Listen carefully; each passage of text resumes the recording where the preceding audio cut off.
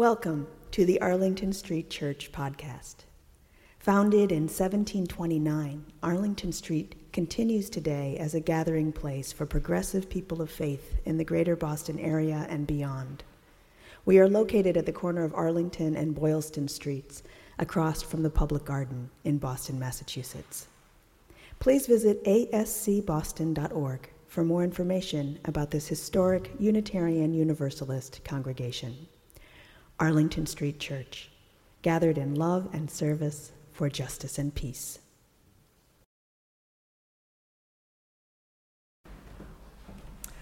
Good morning.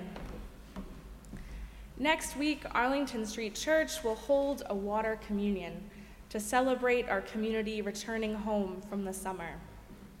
Thinking of this upcoming ritual, I am reminded not only of the joy of this passing summer, but also the heartbreak that has been ever present. With an onslaught of bad news rolling in, I know I've had moments where I've felt helpless and insignificant as I've watched the events unfold around the world. Refugee crises in Europe and the Middle East, domestic and international terror attacks constantly flashing across our news feeds, the senseless events in Orlando, police shootings in St. Paul and Baton Rouge, and attacks in Dallas. Tensions are high, and the effects of hate and fear are bubbling up everywhere. It takes a toll on our emotional well-being to keep up with the rapidly changing headlines and process their associated grief. In this painful cycle, it's healthy to make time for ourselves, to be with those we care about, and to take short breaks from all of it. It was with this kind of break in mind that earlier this summer I drove from my home in Yorktown, Virginia, to Richmond to spend an afternoon with Reverend David Hicks McPherson. Reverend Dave is one of the older ministers in our denomination. Originally a Universalist minister, he was a leader in the merger of Unitarianism and Universalism in 1961. The former intern minister at my home congregation mentioned what a great resource he is and how much he loves talking with future ministers, and suggested we spend an afternoon together. Now, I kind of assumed that this would be a breezy, lighthearted conversation, swapping stories about church life. I was picturing lemonade on a back porch with my grandpa in the hot Virginia summer. However, if you know Reverend Dave, you know that that sort of lazy afternoon is not really his style. Instead, he told me stories about his life in the ministry. We talked about building congregations and his time as a seminarian here in Boston. He told stories about his work as a minister of a predominantly white church during the Civil Rights Movement. He recalled the richness of building a relationship with the Black church in his town.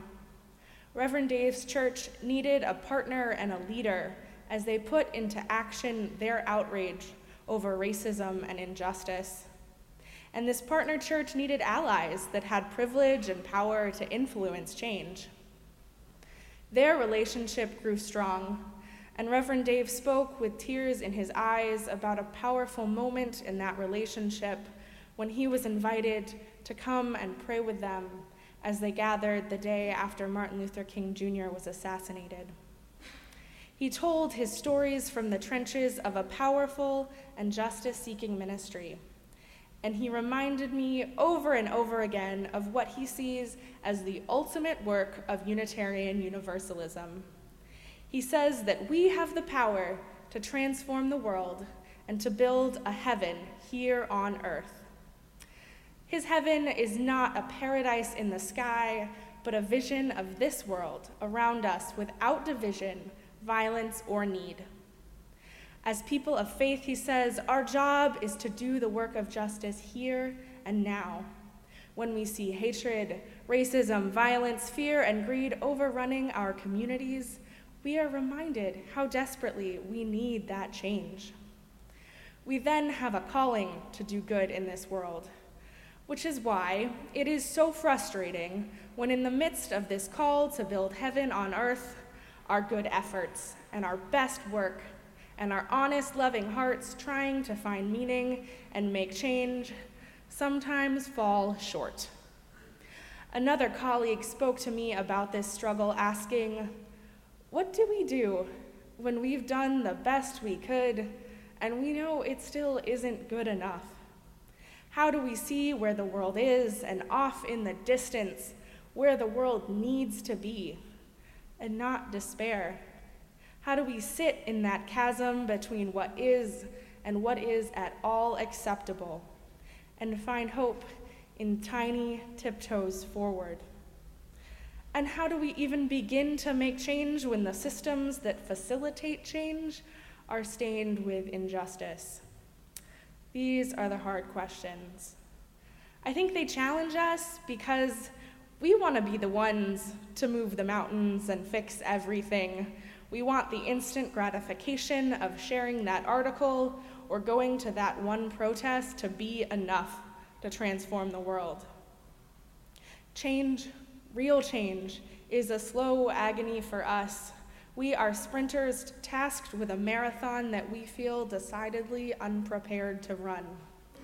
It is in this slow frustration of making change that we must remember to step back and see ourselves, even with our limits, as tiny threads in a holy tapestry of goodness in this world.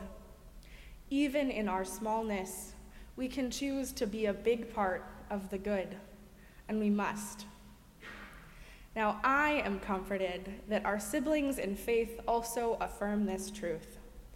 Paul, one of the leaders of the early Christian church, is the attributed author of a letter to the Christian community in Galatia.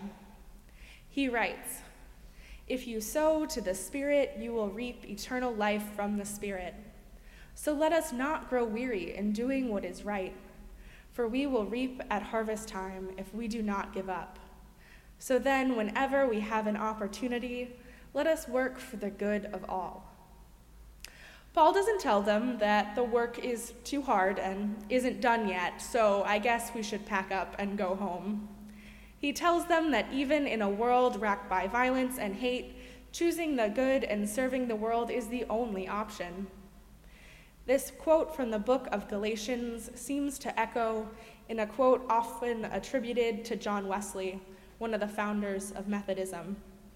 He says, "Do all the good you can, by all the means you can, in all the ways you can, in all the places you can, at all the times you can, to all the people you can, as long as ever you can." Wesley's words may seem quite familiar to you. They're often inscribed on plaques or needle-pointed onto pillows, and earlier this summer they were even featured in Hillary Clinton's presidential nomination acceptance speech at the Democratic National Convention. Watching our political process play out in the party conventions could be added to the list of heartaches, perhaps, from these past few months. But there was one moment of the Democratic National Convention that really struck me and brought me hope. When each of the state's delegates announced their votes, a special honorary delegate was asked to speak for Arizona. Jerry Emmett is the 102-year-old woman who was asked to read aloud the votes cast for Hillary Clinton.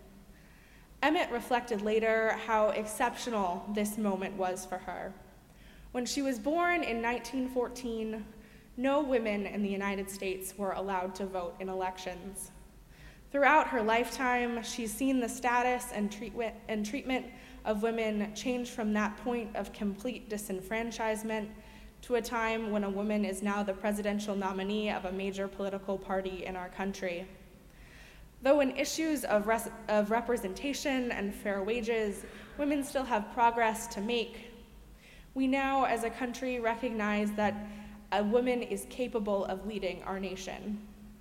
It makes me hopeful to think about Jerry Emmett's life. She remembers fondly when her mother exercised her right to vote for the first time, when Emmett was just 6 years old.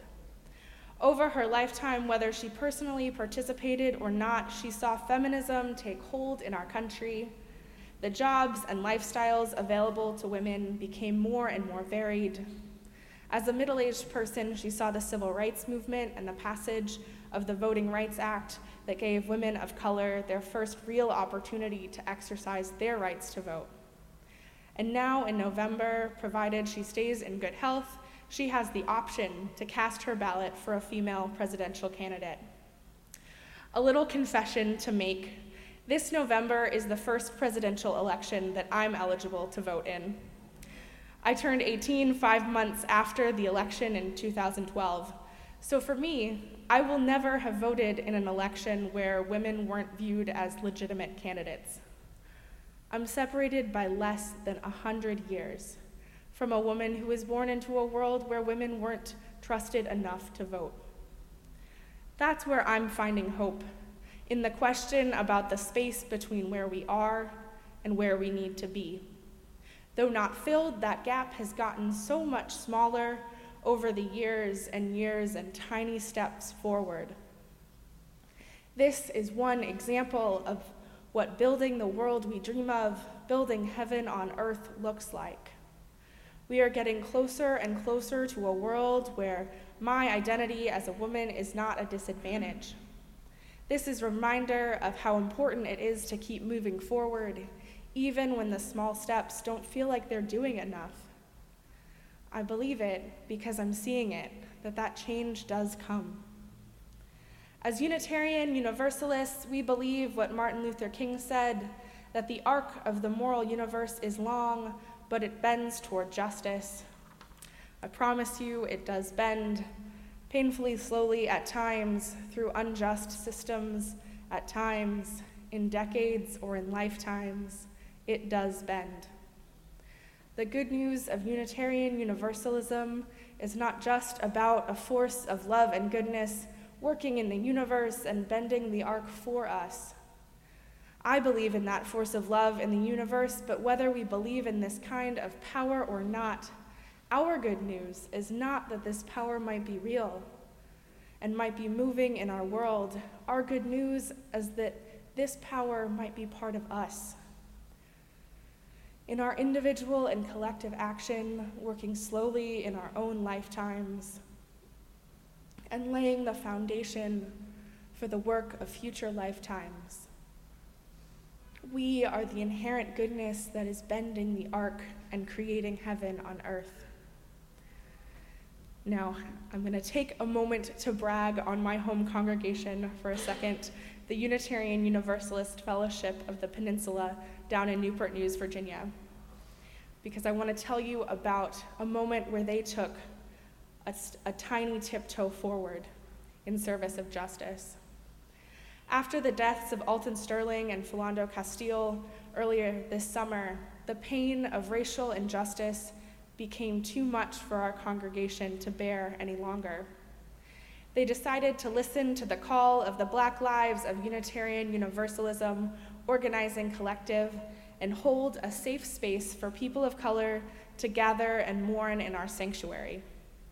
They printed flyers and put them on the doorsteps of the apartment complexes behind our building, communities consisting mainly of people of color that for years we've lived close to and have never really reached out and interacted with. And on a Sunday afternoon, they held this space.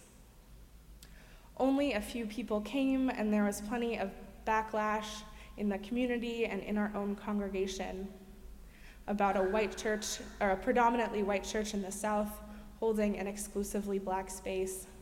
Yet for those who came, those white allies who sat outside their sanctuary to welcome and protect the space, and the people of color who bravely trusted our church enough to enter, the moment was transformational.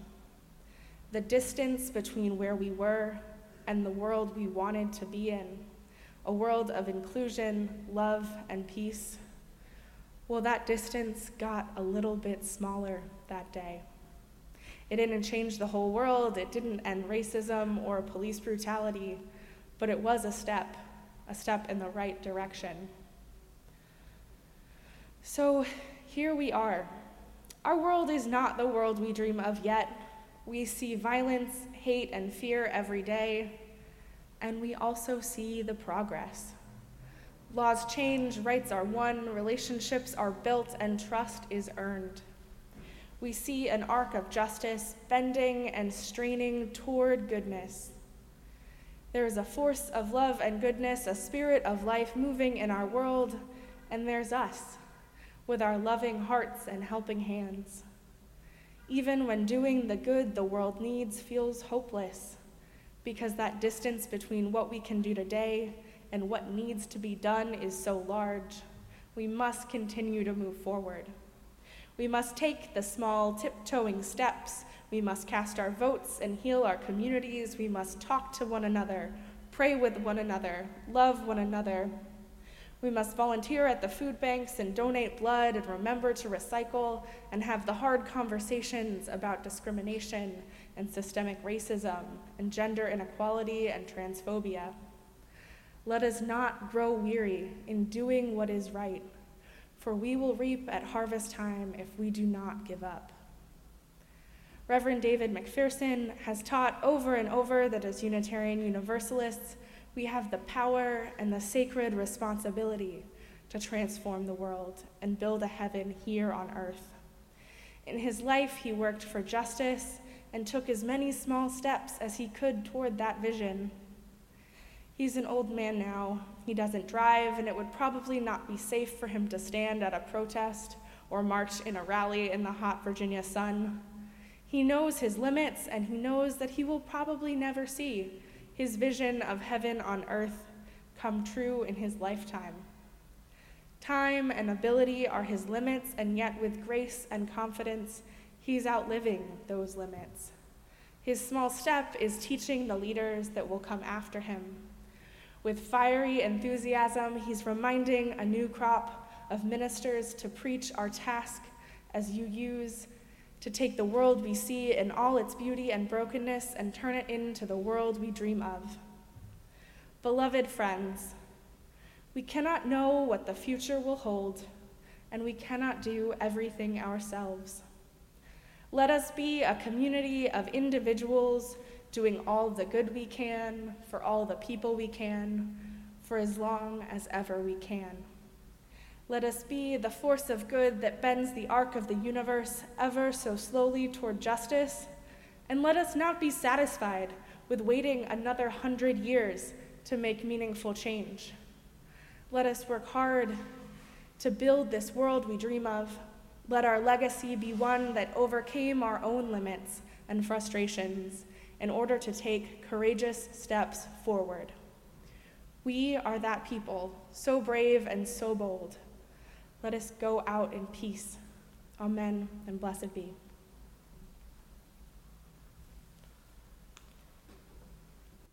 Thank you for listening to this week's podcast. We would love to hear from you via email at office@ascboston.org or through our Facebook page. If you would like to support the good work of Arlington Street Church, please consider a contribution by check in the mail or through our website, ascboston.org.